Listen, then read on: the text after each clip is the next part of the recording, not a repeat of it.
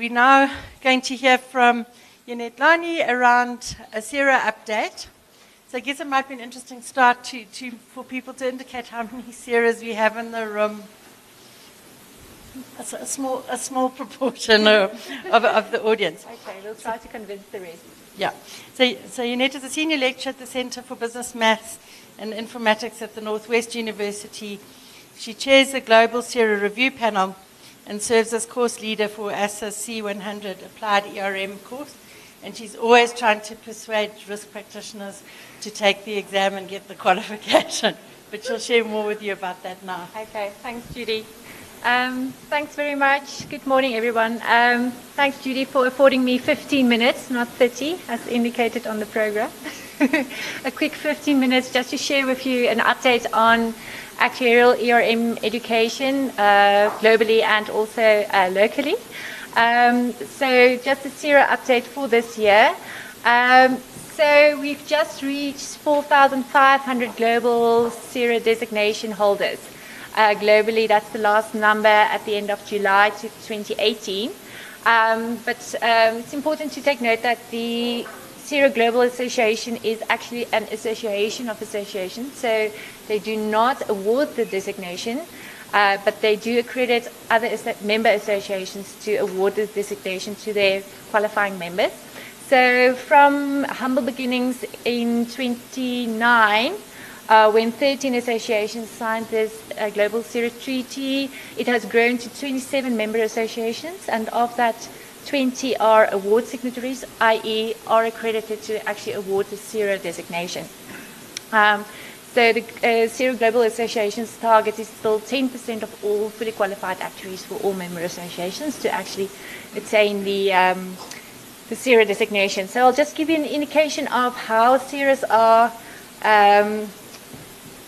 distributed around the world. You'll see that the SOA, the Society of Actuaries in the US, still has more than 50% of all CERAs qualified through them.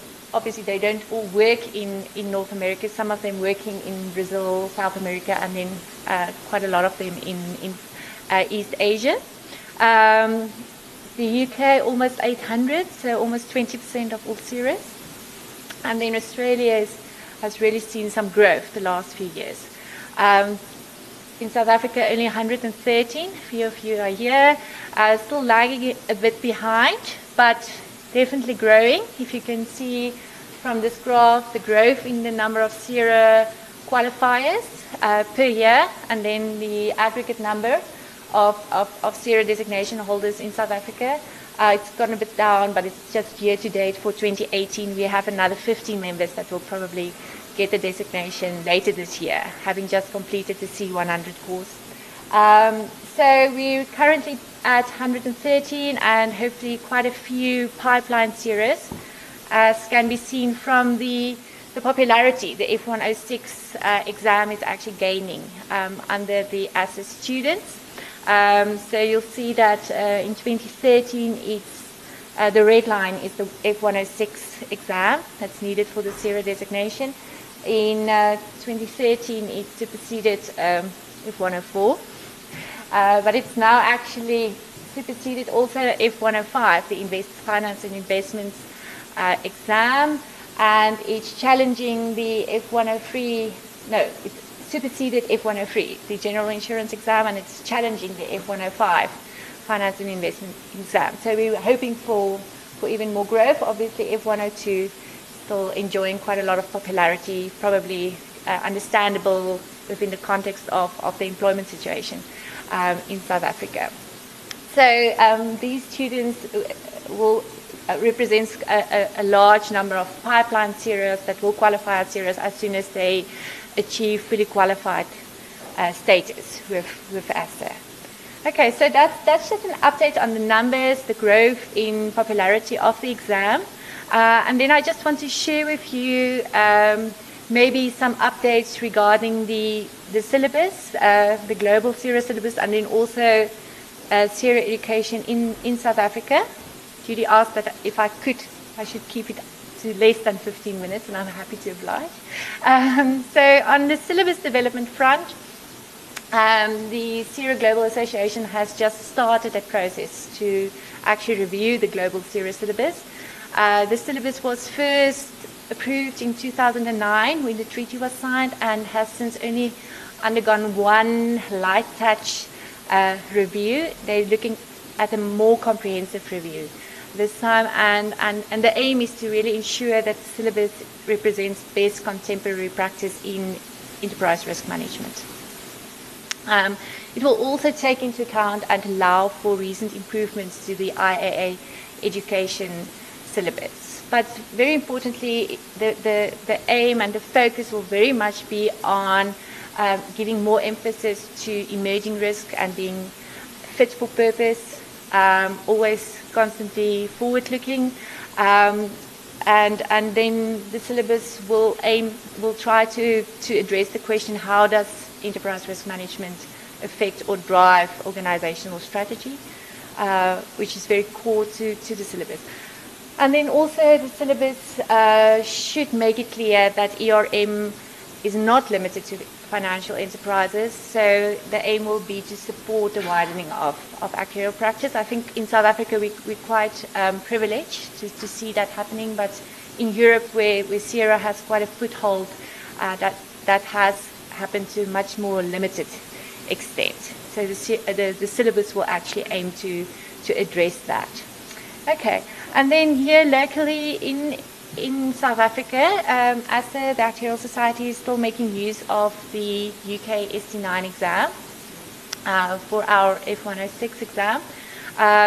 But we're not unique in the situation. There are several other associations making use of this ST9 exam, most notably the Australians, and as you can remember from my second slide, which has more than 400 CERA qualifiers already.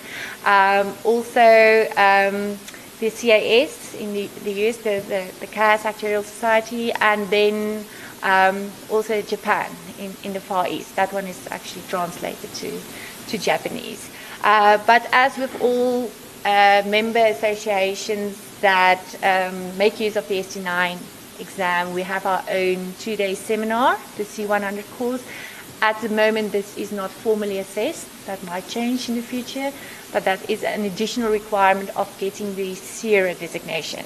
So students can still take the F106/ST9 exam to attain fellowship status without attending the C100 course, but for getting the CERA designation, they have to attend the C100 course. So I don't know how many of you know. Most of you probably don't have to worry about this, but a new curriculum is coming into play. I saw an email going out yesterday, maybe for the employers of actuarial students. This is important to take notice of. And this is in response to the IAA changes. So some of that machine learning mentioned by our previous speaker, that's also actually coming into the actuarial curriculum, which I think is a very positive move. And also what will happen is some of the technical content that's currently covered by the ST9 course will move to earlier subjects, the technical subjects, which hopefully will make the ST9 exam even more attractive to already qualified actuaries.